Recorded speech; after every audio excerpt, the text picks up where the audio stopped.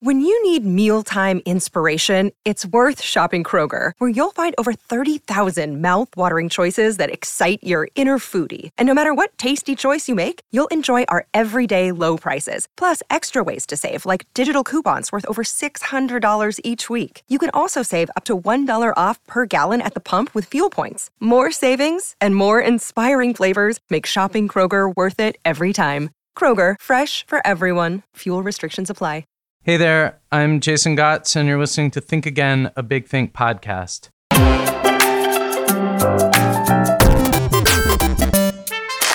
The impulse to make art is with us from childhood. It's the desire... I'm going to do it again. Am I distracting you? No, Okay, folks. The impulse to make art is with us from childhood. It's the desire to play, to say, hey, look what I made. It's the wild fun of making a big mess that's nobody else's but your own and not having to clean it up. Above all else, art is wild. It's independent, it's free. And that's why the art industry is a very weird thing, isn't it? In order to make money at scale, as the Silicon Valley kids like to say, movie studios, fancy galleries, and concert promoters have to quantify, systematize, and package that sense of freedom. If it sounds like a paradox, that's because it is. I'm just going to say it. The more money at stake, the less breathing space for all that stuff that draws us to art in the first place. I'm here today with an actor whose name is basically synonymous with creative freedom. Parker Posey has created unforgettable characters in indie films like Richard Linklater's Dazed and Confused, Hal Hartley's Faye Grimm, and Christopher Guest's Best in Show, and in big studio productions like You've Got Mail and Netflix's recent series Lost in Space. Wherever she shows up, Parker fills the screen with an energy teetering between hilarious and deeply uncomfortable, a sense of chaos barely contained. Her new memoir, her first book, captures that same wonderfully unpredictable honesty and humor. It's called You're on an Airplane, a self-mythologizing memoir. Welcome to Think Again, Parker. Thank you. It's good to be here. That's so nice. I love how you rounded that up. It's so much about play. I'm even more of an artist than I am an actor because I want to be independent of this movie business. But I'm an actor and I enjoy it. But I think the older I get, the more I understand myself, and I was able to make something else.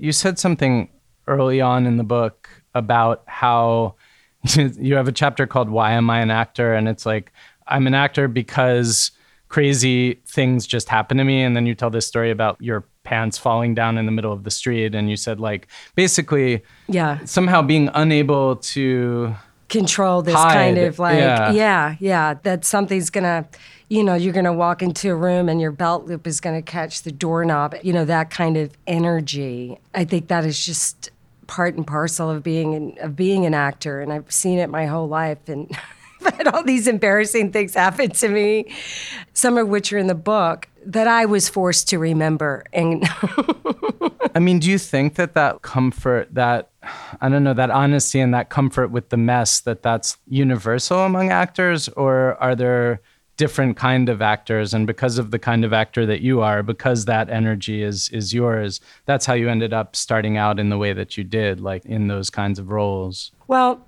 it's comedy and tragedy. Tears of a Clown. You don't have, for me, in the ways that I'm an actor, I don't have the tragedy without the comedy. It just doesn't, it's not working that way. Mm. And so sad things are funny, and funny things can be twisted and sadistic. Right.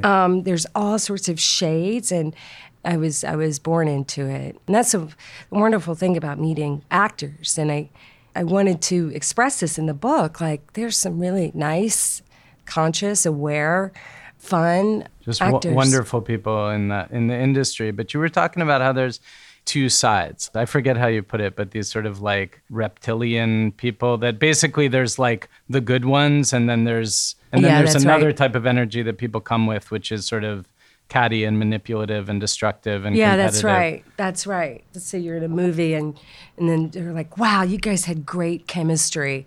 And then the actress was like, you have no idea, we hated each other. It was complete hell. He monopolized every moment. He took every ounce of energy from the room.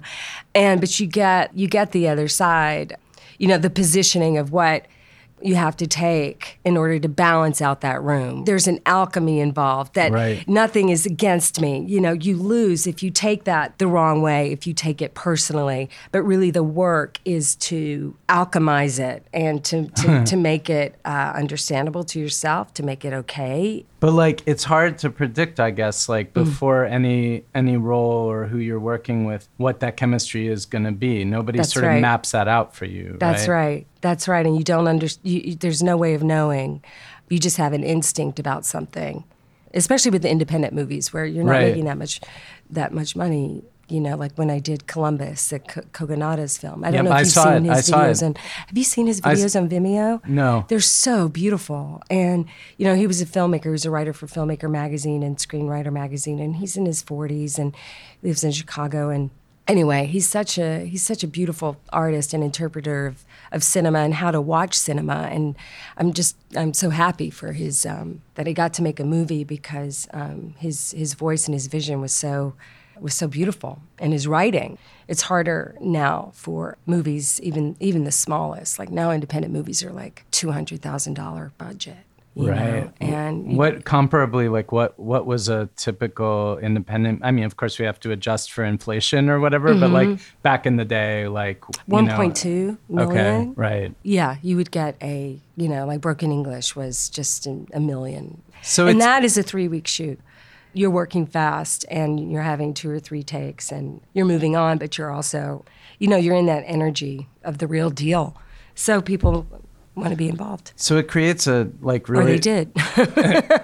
I mean, it creates a difficult, like that, those economics create a difficult, in some cases impossible calculus for actors who want to do interesting movies where they're just like, well, I'd better get a big commercial or something, if you know what I mean. Yeah, like you have that's to right. sort of finance it on the back of other stuff, I guess, at this point. Yeah, that's right.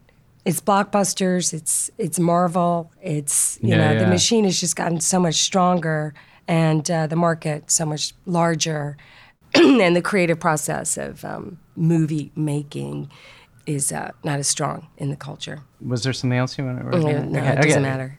It's more business stuff, which I think is kind of boring. But. Well, I mean, the only reason it's interesting to me, though, is that I think back to how I thought about art when I was 20, right? And I was, a total asshole, basically, with respect to mainstream, big budget anything, right? I wanted to, so I was in acting school. I was at NYU for acting. Were? Yeah. And so I went to SUNY Purchase. Oh, okay, great. And so, it was like, I'm gonna travel around in a Brecht troupe or something. Oh my I had no idea, No. And did you travel around in a Brecht? I actually made it to like final callbacks for a traveling Shakespeare troupe. So that might have happened, but then what did happen? I don't know. I did a Brecht things. play in college that was pretty special, A Jungle of Cities. Yeah, and the seniors, when I was a freshman, moved to, the whole company was like, we're moving to Minneapolis, and they started their own theater company called the Big Red Barn or the Big Barn or something like that. And you actually could. I mean, that's the thing. When I lived in New York, in Manhattan, I had the same apartment for 13 years. It was $736 a month. I could be like, I don't need money.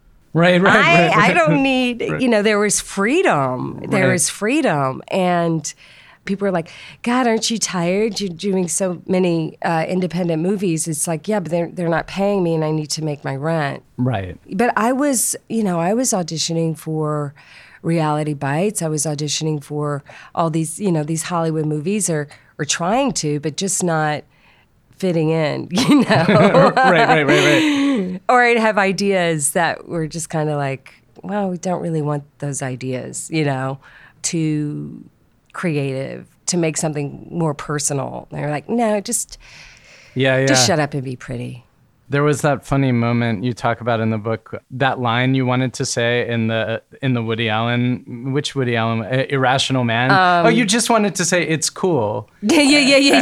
And he's like a teacher wouldn't say that. Yeah, now. he was like, you can't just have that. We want you to do everything that you want to do with this. What I wrote isn't very good, and so whatever you feel that you want to add to the reality of this, just say what you want and.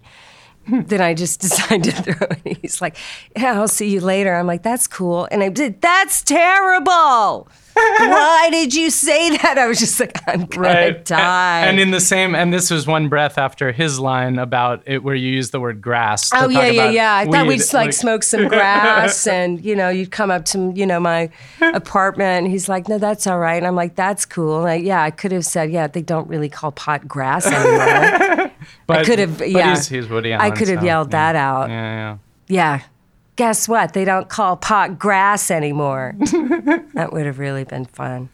This thing about people like the mainstream or the, big budget productions are getting you or not. It feels like that too is sort of a crapshoot because you do see surprising, unexpected performances in big budget movies. It's just maybe it's about relationships or I don't know. Yeah, connections with agents who drink the same kind of coffee I talk about. Who knows what that is? Yeah. It is a casino. I remember, running into David O. Russell and talking about the movie that he did with Jennifer Lawrence. Okay. I was like, God, that was really good. I thought if you thought about making it a series, that would have been a really good series. Right. And everyone was talking about, it's like, yeah, you're right. Are you working on anything? It's like, oh God, no. Like maybe I should go out to LA for a little bit, but I had tried that. And, David, who's such a brilliant director and he's so honest, but he's just like, it's a casino! It's a casino! Don't you understand? And it really, really, really is. There are so many stories. Meaning by casino, like chance, luck? Yeah, so much chance and luck and catching the actress whose last movie made a lot of money. Right. And how, little goes into if the actor's really right for the role these days now. And that's what was so beautiful about the independent film movement that I got to participate in, was meeting these directors like Greg Mottola, a friend of Liev Schreiber, and, everyone just seemed to be so connected back then. Kahani Korn, who shot the documentary for Dazed and Confused, ended up working on the Jon Stewart show. And it just felt as there was this intimacy and connectedness that just seemed to turn, and it was heartbreaking, right, to realize, whoa, that's over. And now it's this other thing has come in. Talk shows, comedians who write their own material, SNL comedies, broader comedies that are ideas, as opposed to the stories coming from within the characters and the actors, plays that are written, conceived by producers, but not by the soul of the playwright. And then you hear about all those playwrights that are going and to LA to write on TV shows, so it's this... Right. I saw that you've done some voiceover work and Robot Chicken and stuff, right? Is that right? I did and that I was thinking that a lot of the weird unpredictable energy now, writery energy, is going into cartoons. Yes, right? Yeah. Do you watch that? Have you seen that show? I have to admit that I haven't. I saw the one about, what is that crazy one on Netflix about a talking horse? Do you know that show? Mr. Ed? No, it's for adults. Anyway. Oh my God, animals that talk. But just very tripped out kind of. Yeah. Crazy. I tried to pitch an idea called Dogs Playing Poker, and it takes place after the apocalypse, and it's just dogs downstairs, like the needlepoint portrait. Right. And what's on the news are people now doing good things in the arts and stuff. So it's like a Charlie Rose, okay, kind of thing. He's a Labrador who's giving interviews to people. Everyone is a dog, and I just think watching animals talk would be just a hilarious thing. I see a dachshund. I think it should happen. Yeah. I see a dachshund in you. A dachshund? Really? What is a dachshund's energy like for you? Oh, I think they're smart. Okay. Yeah, I think they're smart and they're devoted to their master. And very short. Which is your podcast. And my master and is your my work. podcast. And your work. So they're short and they're sort of... so they're long-haired dachshunds. They seem nervous to me. Are they nervous? I'm a little nervous. Okay. I don't think so. I'm a nervous person too. I always just want to run away. But I mean, that, I have to say, I'm sorry, I'm going to pause and say that's what's so great about everything I've seen that you've done on screen, because I don't know, there is this sort of conspiracy in the world, I think, of people trying to convince each other that everything and everyone is like perfect and flawless all the time. Oh, it's so true. And the sort of that, whatever that nervous power that you have and harness, it makes room for realness. It's welcoming, I think, to humanity. When I work, I remember doing Hurly Burly with Ethan Hawke. Oh, that's a great play. Such a great play. And I wrote about it, but is in a chapter that got cut.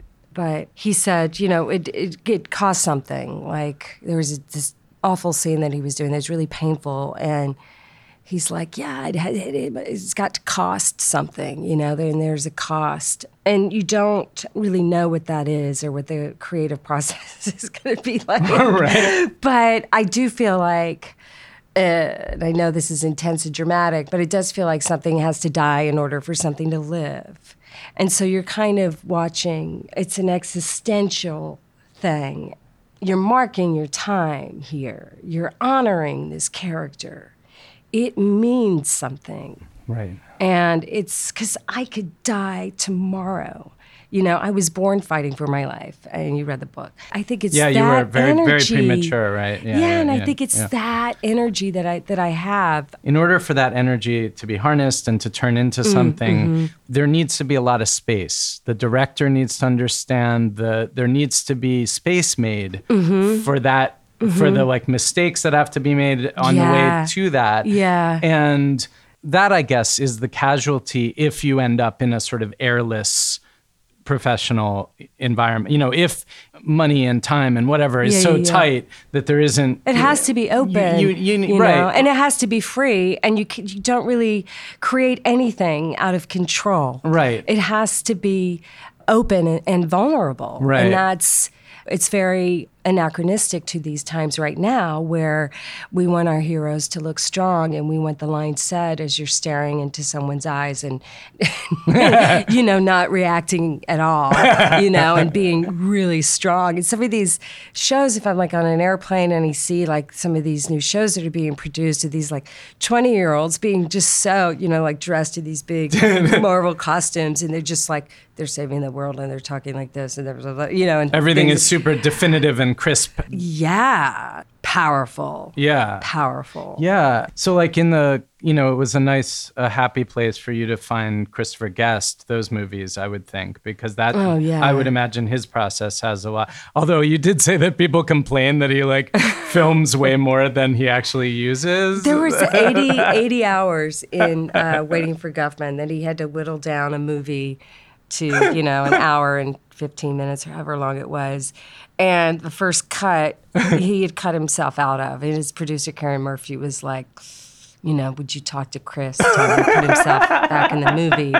Because he would get he'd get sick of himself. I read an interview or a snippet of an interview with Mark Ribot, who's the guitarist for Tom Waits. And he was talking about Tom Waits' creative process. And he's like, you'll record, this absolutely pristine guitar solo, and you'll spend hours and hours crafting and perfecting it. And then Tom will run it through a My Fisher-Price first tape recorder.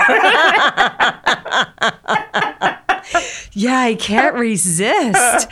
Oh, I love Tom Waits. Yeah, you mentioned him briefly in the book. I forget. My someone Uncle Mark looks like him, your uncle. Yeah, my Uncle Mark was synonymous to Tom Waits.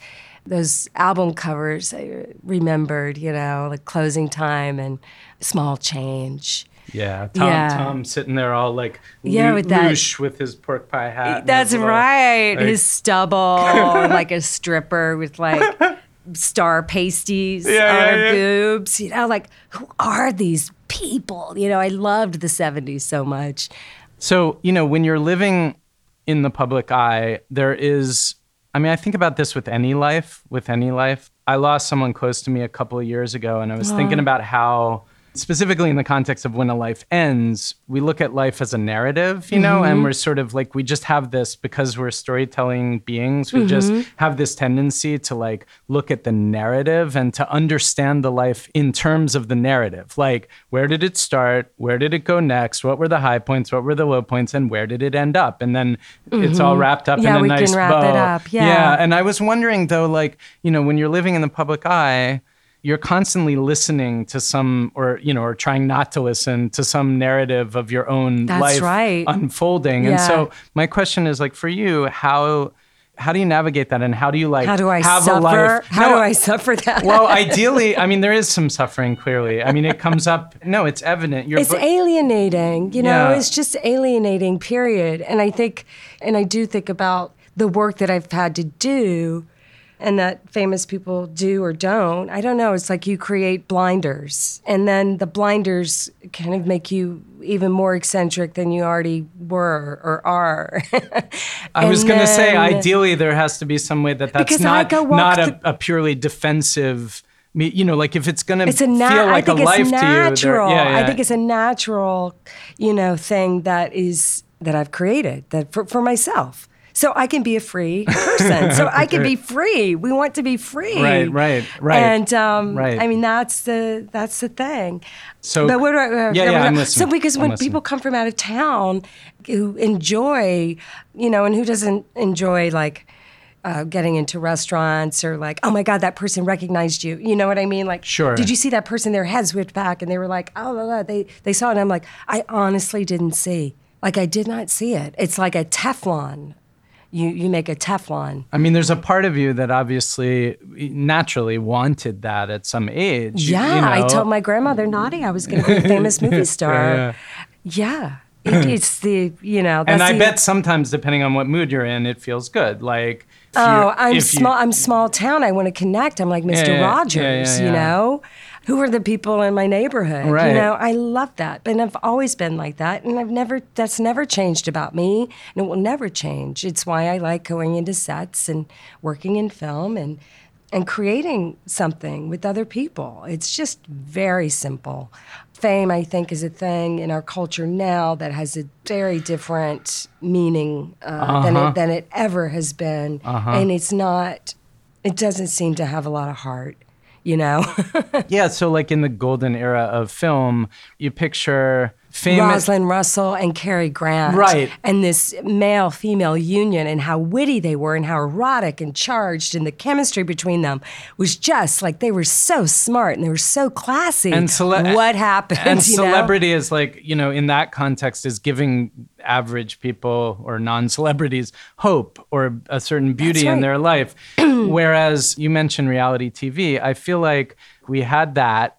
Then we had rock stars, right? And rock stars gave us kind of both sides of it, because a lot of rock stars would publicly implode, you know? And so suddenly we started to get the gossip and the dark side of that, right? And then we got reality TV, which was sort of all about, let's not only look at humanity's flaws, but let's actually take delight in suffering. Let's make them happen. Yeah, right. Let's make them happen. And so now I feel like our celebrities, like, you know, we create them, you know, the culture creates them sort of only to chew them up. I know someone who works in reality TV, and I asked him what, you know, I think it was Real Housewives, but they couldn't take it, you know, and they left because they started to see the effect of what these women were going through, you know, crying in the car of like, what have I done? I've opened myself up in this way that's,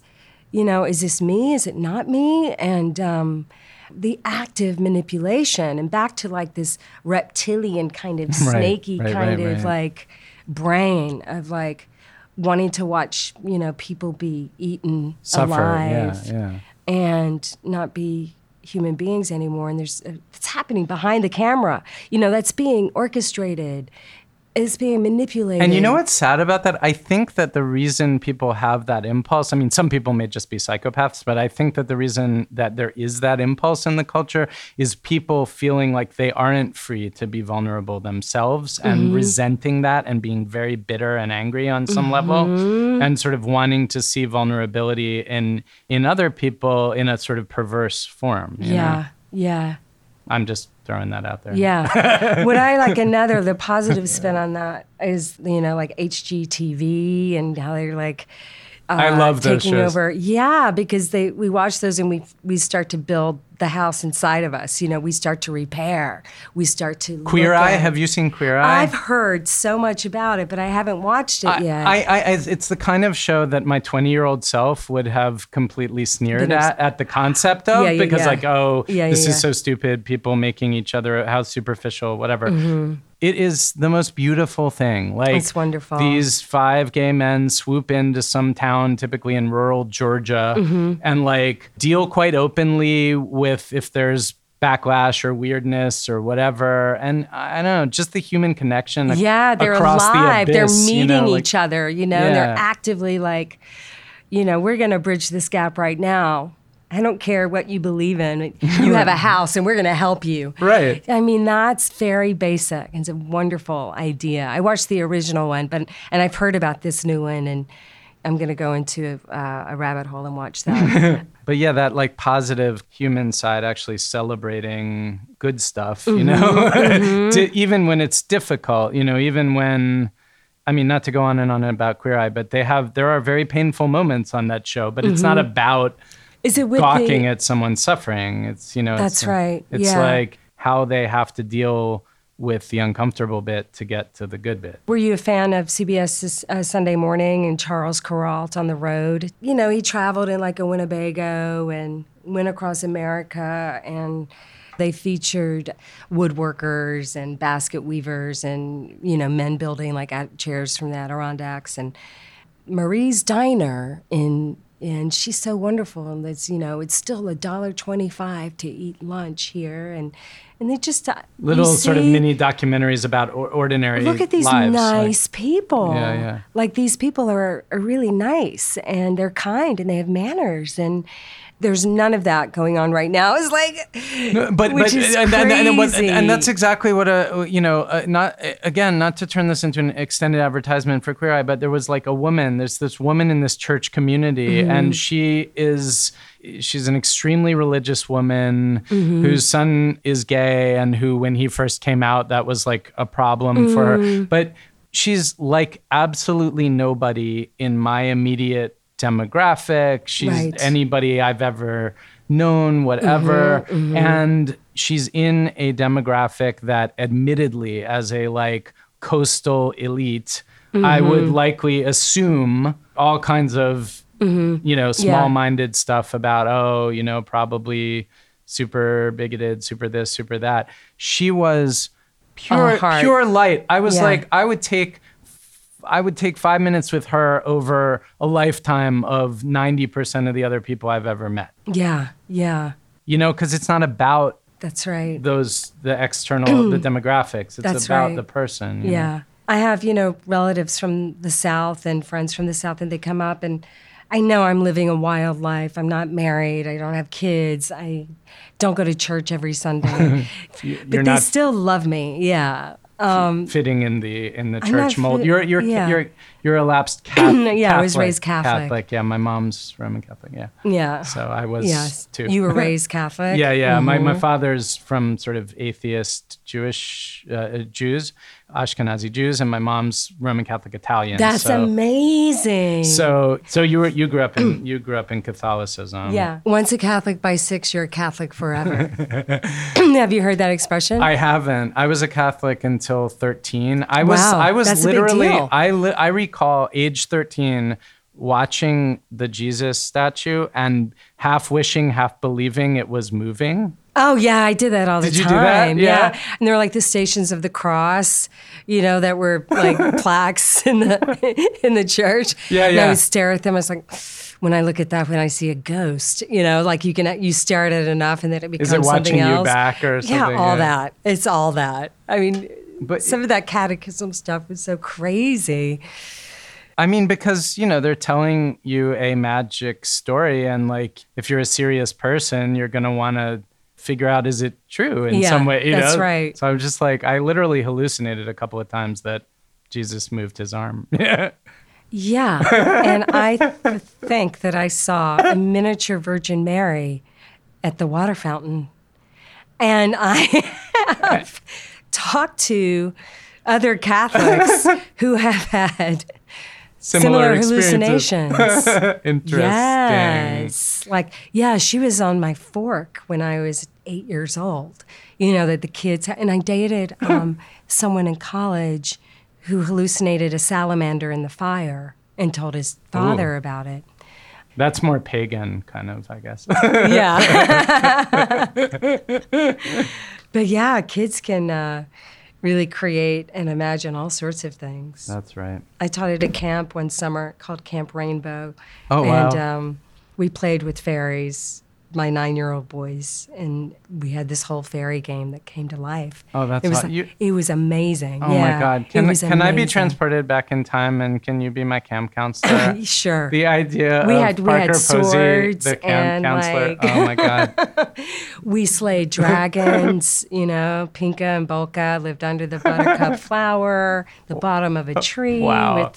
with the matchbook. There was their little boat. We found sticks. We made this whole story up with them. It was an it was an improvisation. That's wonderful. And they were just and it really freaked me out. I burst into tears afterwards. I was like, this was the trippiest thing I've ever experienced. But you were the counselor. I was the counselor, but then but then I went to my counselor, whose name was Graham, and he was like, yes, children are in touch with children who've had a rough time from a very early age.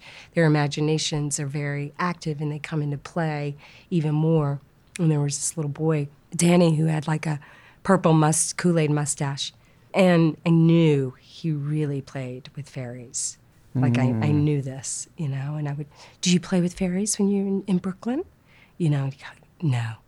But he admitted to me at the end of camp, he's like, there is a park that I go to. I was like, oh my God.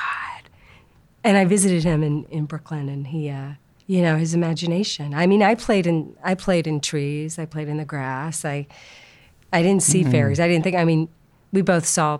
Did you see Jesus? Or did I you saw see moving Jesus. No. Mary wasn't sort of in my iconography, really. Why not? I don't know. Like in this suburban Maryland Catholic church, like it wasn't about Mary that much. Catholics are all about Mary. I'm not so surprised. Not in ours. Not in this Roman Catholic church. Maybe as you move south, because I know, I know the Bloody Mexico Mary. They go, Yeah. And also Bloody they Mary? drink the Bloody Mary, Yes. It's but a isn't spicy that tomato because of the juice Queen Mary who was like beheading people? Oh, not in my mind.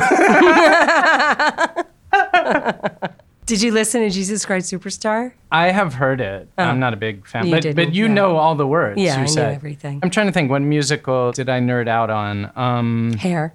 I liked Hair. My parents had like a terrible record collection, but like what? Like a lot of moody blues, which is just sort of like vague, trippy music, but not. They didn't take enough acid for it to be, worthy. Would they of play the the records all the time though? No. So okay, they did love Billy Joel and like the old Billy Joel, the old stuff. Yeah, and that stuff was good. Like I grew up with those great? records. The storytelling in those songs with him and the brick wall. Yeah, I was like, he's so cute. Or like Turnstiles, that album is so good. And so I mean, there were a couple, but then like they loved Janis Ian, which I can't really get behind Janis Ian. No, like it's like Joan Baez. Like it just kind of collapses into a dark. Did they have Joan Baez too? Not so much, but we had a Joan Baez album. But they did have the cast album of Hair, which was That's awesome. a big deal. That was pretty awesome. Yeah. And totally inappropriate for whatever age I was when I first started. I know, we were like 7. My cousin Samantha and I were like 7 or 8, like Manchester, England. Like, LSD, PCP, Nazi, Hana. Knew all the words, Yeah.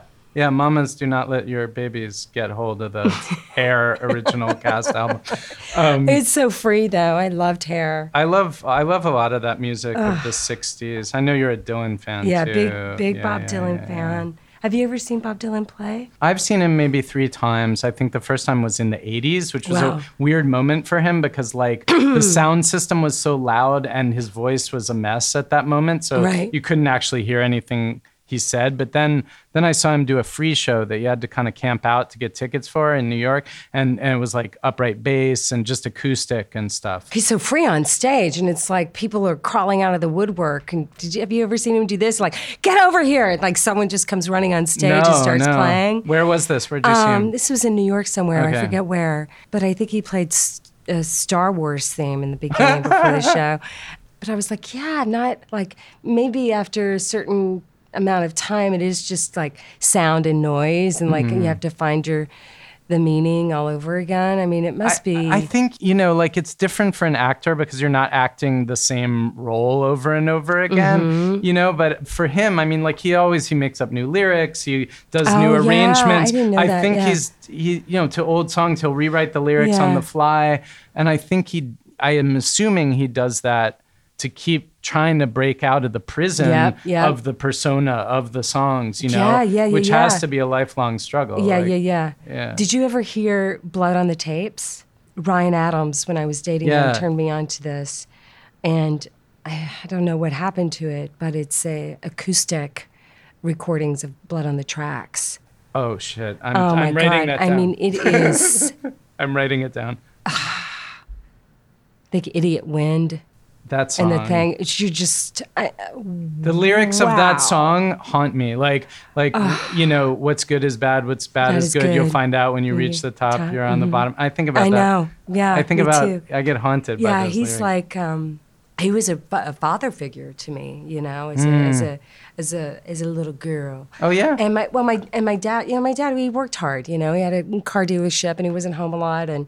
But I had the headphones and loved to listen to albums and was turning them on the record player from a young age and just listening to the stories of, oh God, Lily Rosemary and the Jack of Hearts. Like, yeah. Yeah, that album, Blood on the Tracks. Yeah, it's incredible. But yeah, find that. I wonder if that's, and I've looked for it too, and I can't find the Blood on the Tapes. I don't know where that is. Not to ramble forever about music, but Paul Simon's going to do his last concert ever, allegedly, in Queens in September. Amazing. I just got tickets yesterday. I'm like, so... Did you see Graceland at BAM? No, but what I did see was his free concert in Central Park during the Rhythm of the Saints tour. There was like 500,000 people there. I don't know. For me, he occupies a space similar in my heart. Yeah. When I saw him, okay, so he hadn't seen, he brought that world music. No one was doing that at that time of Graceland. Which, of course, now the snarky progressive left would like leap on and call cultural appropriation or something. But the white man is profiting off of this music. But actually, he kind of made that band famous and that music famous. Yeah. And lots of good stuff happened for those musicians. That's right. Anyway. So they hadn't seen each other in 25 years. And he went out on stage and it just his, spirit hands, how he's like acting out the stories. Just like, it's the best at this speed too. And these women who he's like, I haven't seen these performers in 25 years. Wow. And they would come on stage and just look at each other with so much love in their eyes and just love, like, thank you for this song. My pleasure, my joy to like be able to sing this. And so you can see what a big deal it was. There's no more pure way in a sense of doing that kind of cross-cultural connection than like taking two musics and making a new music, new kind of music out of it. Yeah, the language of that. That's so special. Being a musician is like a call to go to that instrument and in that place to. Especially for anxious people who talk a lot, like the instrument is such. It's just like shut up. Mm-hmm. Pick up the instrument, shut up, and let the instrument talk. Yeah, that's right. That's a great way of looking at it. Because, yeah, when I was dating Ryan, I mean, he is someone who talks a lot, has so much energy. And so the drive to the musician to go to that guitar, be like, well, I got to pick this up. It's got to talk back to me. I know I'm going to talk to it, And that's kind of it. That's the spirit. Yeah. That's the makeup. Break you out of those prisons that you make for yourself with words, Mm-hmm. So I think that's a good place for us to go to the second part of the show. Mm-hmm. And I'm saying this for the audience as much as for you. We are going to watch a couple of surprise interview clips from Big Things Archives. I don't know what they're about. You don't know. We haven't watched them. They're picked by the video team. Uh-huh. And we'll just go wherever the conversation goes from there. Oh, cool. No pressure. Not a quiz for either of us. All right. Hey, it's Kaylee Cuoco for Priceline. Ready to go to your happy place for a happy price? Well, why didn't you say so? Just download the Priceline app right now and save up to 60% on hotels. So whether it's Cousin Kevin's Kazoo Concert in Kansas City, go Kevin, or Becky's Bachelorette Bash in Bermuda, you never have to miss a trip ever again. So download the Priceline app today. Your savings are waiting. Go to your happy place for a happy price. Go to your happy price, Priceline. All right, so this first one is coming at a very interesting moment in the America that we both live in, and the clip is called "Are Lives Around the Globe Just as Valuable as American Lives?" To which I think the answer seems obvious, but let's see what he has to say. This is Danny Sjursen, S-J-U-R-S-E-N. Military Strategy and History is the title they've given him here.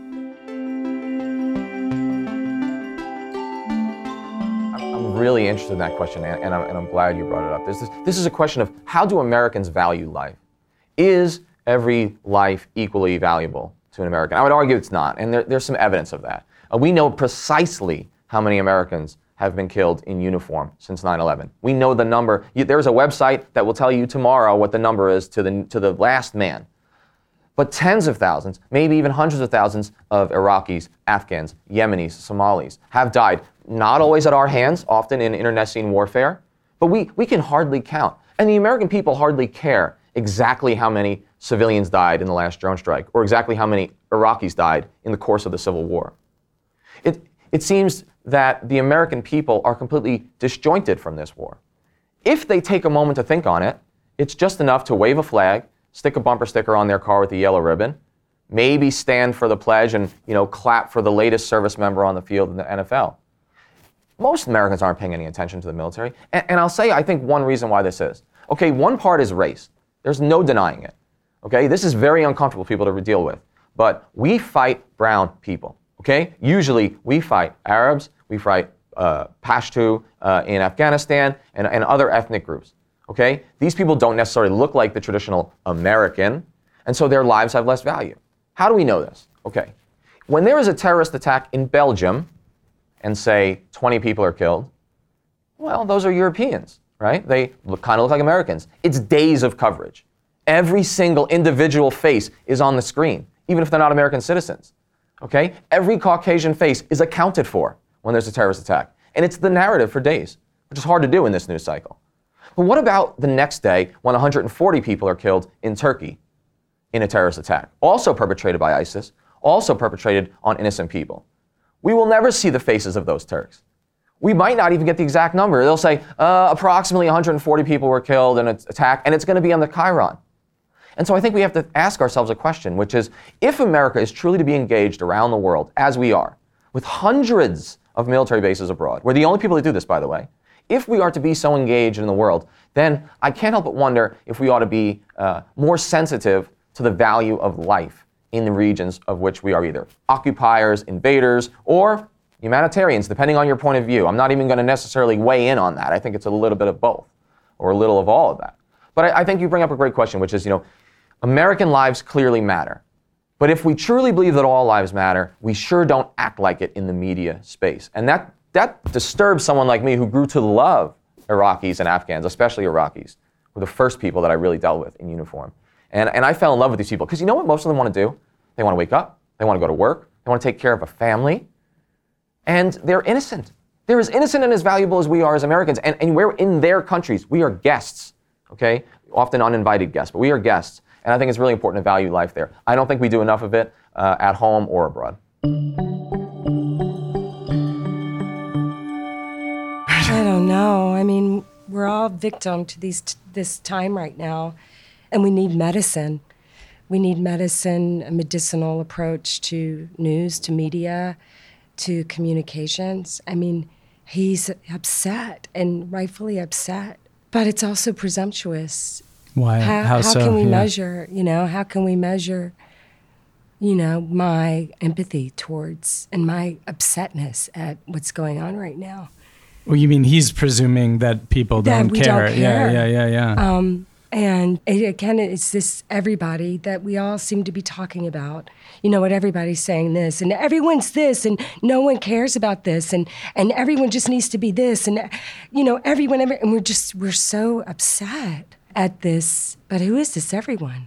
I don't subscribe to this everyone, and Things are happening so fast now, and they're happening on such a scale that I do think it's unfair, actually, It made me nauseous. to blame people for being unable, even if people are fully unable to process the horror of a lot of what goes on, which I think we are. I think most of us are unable to. I mean, you literally don't have enough hours in the day, enough brain cells, enough, wherewithal to survive as a human being without having a nervous breakdown to process every piece of horror that is coming to us, in the 24 hours news cycle. If it's true because it's too damn much, I understand how and why he feels unhinged. Yeah. But there's a different way to talk about it.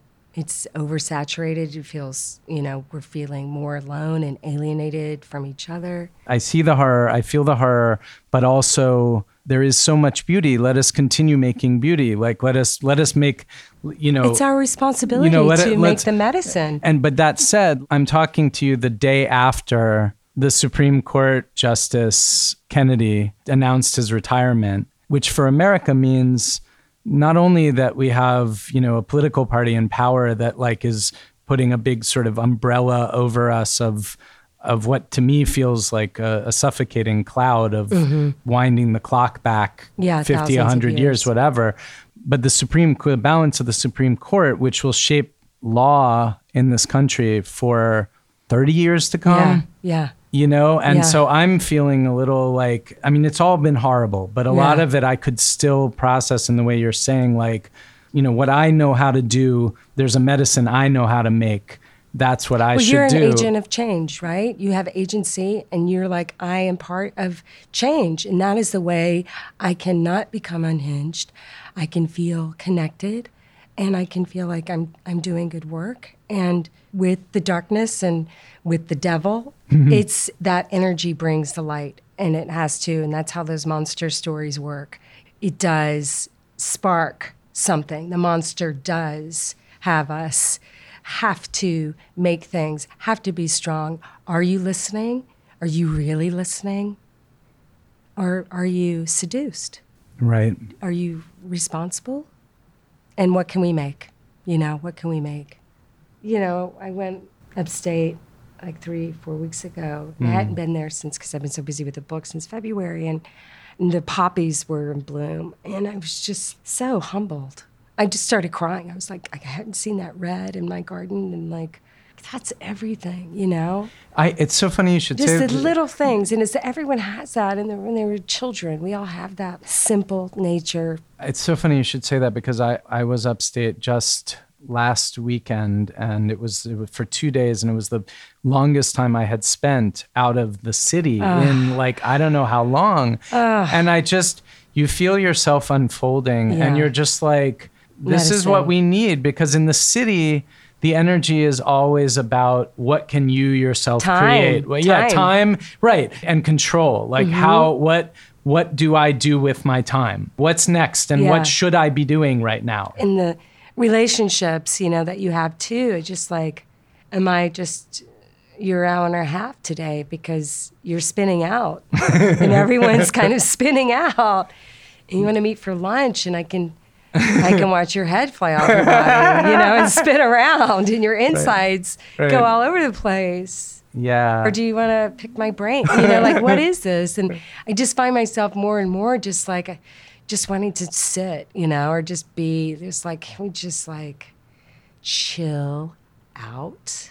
Not on the podcast. No. Well, but we are chilling out too. Yeah, we are. I think that's a really good place to go to the second and final of our two. Uh-huh. Okay.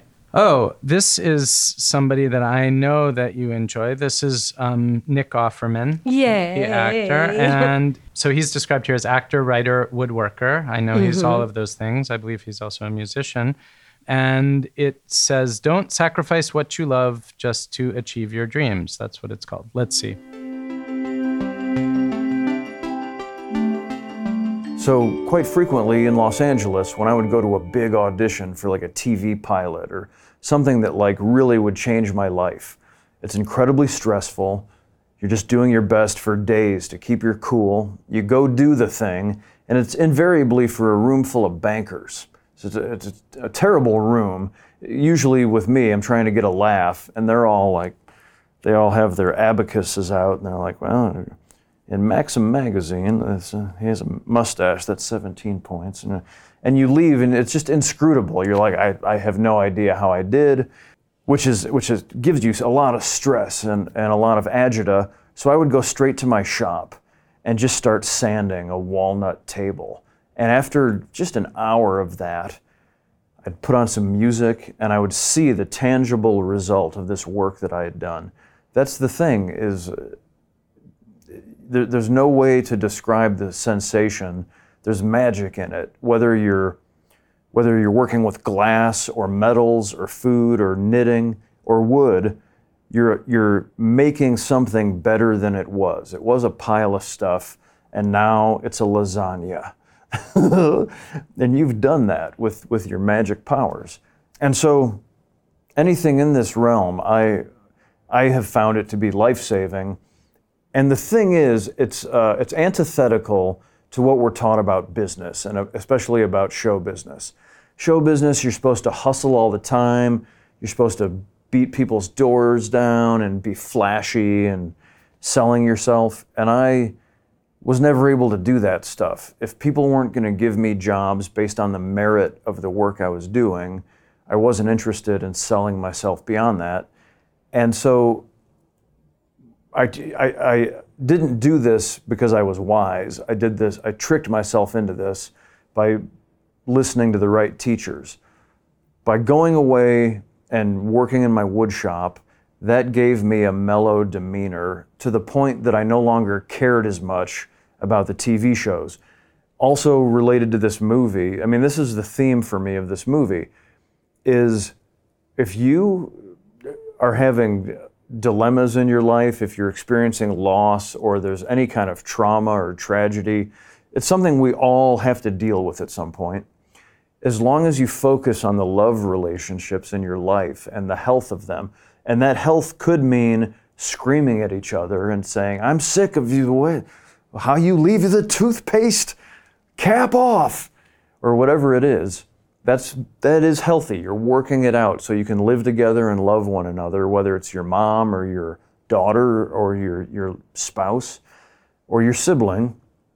If you focus and maintain the health of those relationships, everything else is going to be okay. You may lose your job. You may get another job. That doesn't matter. Jobs will come and go, but you want that love relationship to always matter. And in this movie, my character Frank learns that if he makes the right decision and focuses on his love relationship, his dream will always be there. His dream is playing music. And in my life, by chilling myself out in my wood shop, amazingly, when I got my big break, they said, "Oh, we love your wood shop. We're going to make him a woodworker."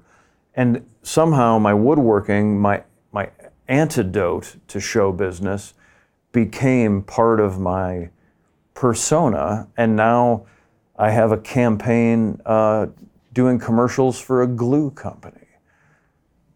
So if you want to get on stage, learn how to use a chisel.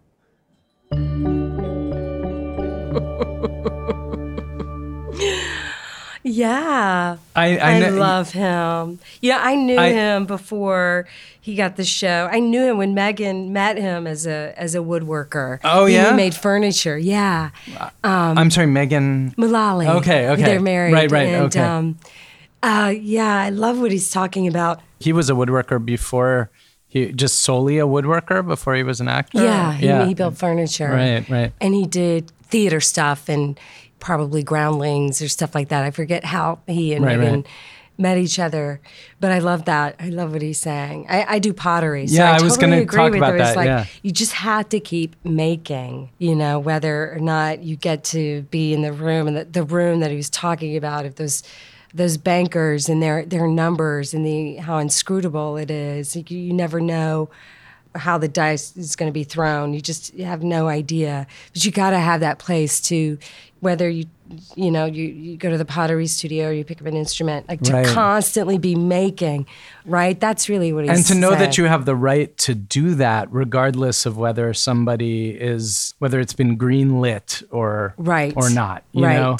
Like to know that there's a place you can go and you can just indulge in that energy and without permission. So woodworking, right? You have trees. You have so many different kinds of wood. Right. And every piece of wood has a different personality and a different malleability. And I went to some program up, I think it was at, I don't know, some club up in Midtown somewhere, and there was a wood turner. And his thing was wood turning a piece of wood that it was so thin. And a lathe is very dangerous, which you use to wood turn. Right. You made some joke about that in your book, like that if you were wood turning, you'd end up amputated with amputated fingers. I had no fingers.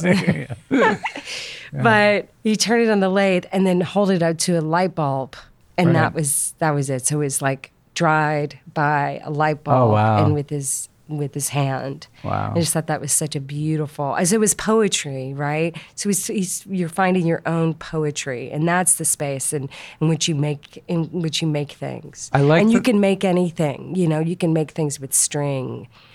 I liked the way that you talked about pottery in the book.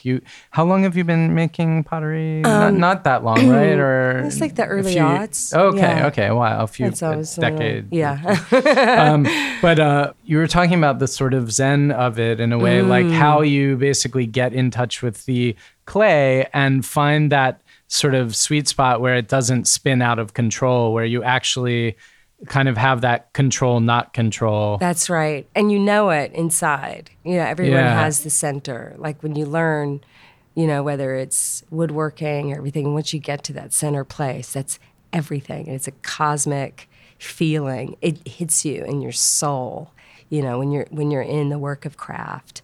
And for me, it's just, it's everything. Like I'd love to learn how to weave baskets, do that space. And what's nice about crafts too, as an art, as opposed to say music or theater, is that it's a craft, and that the focus is not so much on the crafts person as it is on the thing. That is not to say there aren't brilliant, talented craftspeople. Of course there are, but it's about the thing. That's right, not you. And it's so old too. It's like.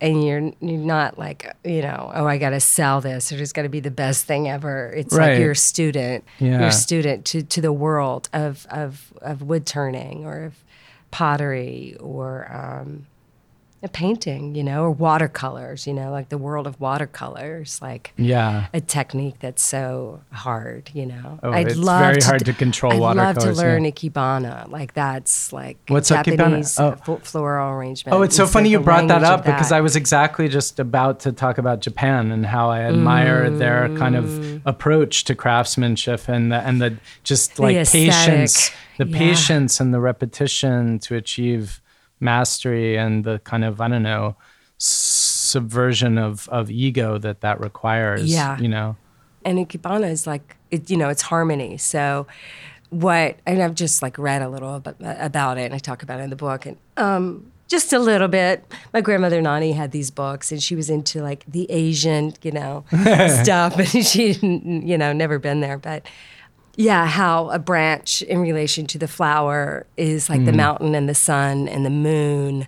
And so it all as a visual to look at is like this harmony. Balanced landscape. Yeah, this balanced landscape. And you can't really go wrong with that. I suppose you could make Ikebana out of anything if you knew twigs and food and dinner plates and I don't know how, like I was talking about this with a friend who's a sculptor. He works in wood. He works in wood and does these elaborate constructions. Tom Beale is his name. He makes these elaborate sort of abstract wooden sculptures that are absolutely beautiful with found wood, like driftwood that he polishes, and it's like tens of thousands of pieces that he puts together. Cool.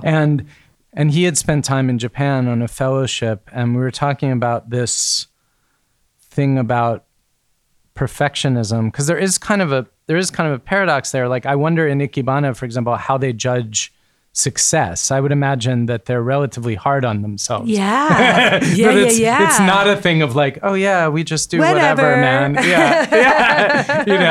Not so much the American sense of freedom. That's right. But I was really talking about like just the placement of different objects in different shapes. Right. In relation to the table. Right. Sure. Like I think that kind of harmony, even though it's not like Ikebana, but it probably has that kind of, the landscape. Sense of aesthetic balance. Yeah, that sense of balance. When I was, writing and stuff, I was really into like placing my objects in my apartment. Everything had to be tight and, nice and like a peaceful. Yeah. The space was that something that you don't normally spend as much time on as you were when you were writing? Well, I didn't feel like I had enough time, and you're in your apartment a lot, so you're stuck there. Right. At least I felt I was stuck there, and so my editing time and my writing time had another balance of like organizing But also like creating the space in that way must have. I think when you clean and you do all that, you have that's what happens. That's the balance, like I'll do the actual writing, but then everything else is like supports the work, whether it's, walking around, looking at, the Container Store magazine. I was thinking though that it's like, so it's both an intellectual, mental break, right? Physical break as well. But it's also you're creating the context, the space around you in which you're going to write. And so that has to change the way the writing itself feels, that you're in this environment that you've made balanced in the way that you're talking about. Yeah. You make a cushion for yourself. You make it all nice. This is your first book, yeah? Mm-hmm. What was I'm sure I won't be able to answer it. No, but I'm just curious, like, how did you approach it? It must have been, I get the sense that you very deliberately did not write a sort of linear memoir, that you told yourself that that would be a kind of a trap you didn't want to be in. But the truth is, like, I think I had stories. I had stories that were, the schizophrenic that I met in Watford, England, who happened to rattle off the numbers of my birthday and call me his twin when I have a twin brother, and his name was Simon, like Simon Says. It's like that I just remembered while I was writing it. These things take on a poetry when you remember. And I've had these stories that have been uncanny and funny. They don't fit together. They don't naturally, because of their nature, they don't fit together in some sort of simple narrative. In a linear thing. It's more like a kaleidoscope. Like a collage, really. And a collage, there's, dark and light and gray. And it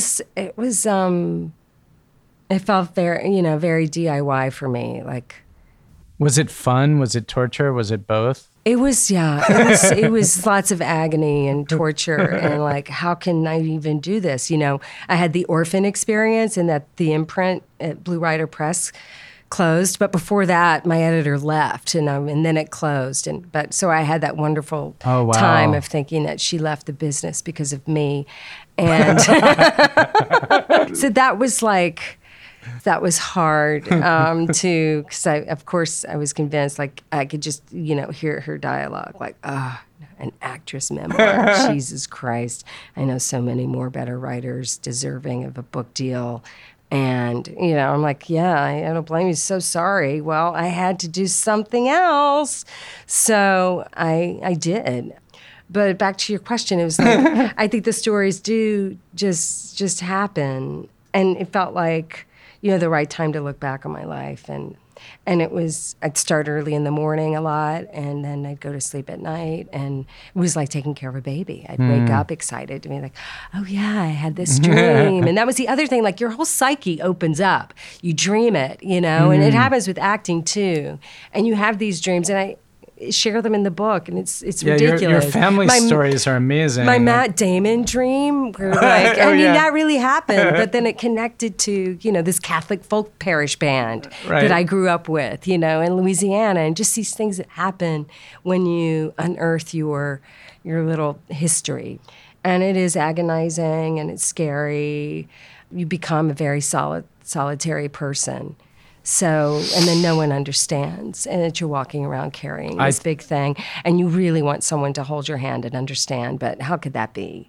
So it's a very... I talked to the writer Neil Gaiman recently, and he was talking about how he has to arrange his life such that after a novel, after a book project, he does something like show running on a TV show, because otherwise... He says, you go in for 3 years, you become a total hermit. Like, you forget how to talk to people. That's right. Yeah. That's right. And I felt that, I felt that. And it happened so quickly, So I saw the proposal. I got lost in space 3 weeks later. And then I was away for 7 or 8 months shooting. I came back, met a new editor, and that was last July. So it was like, this will all happen, very quickly. And, the cover, I'm holding a lightning bolt made of cardboard. So, it's like, this is about energy and about whatever my nature and the speed in which it was done. And that's okay. No, it's a wonderful, whirling, like wild, chaotic, refreshing book that I think only you could have written. And I don't use a lot of big words, and everyone will be able to read it. I just turned it in 2 weeks ago. It's too soon for me to come out into the world, is what I'm saying. But I'm just starting to feel liberated, so. It's welcome back. Thank you. I'm honored to have been one of the first conversations outside of your writer cave. Parker Posey, thanks so much for being on Think Again today. Thank you so much.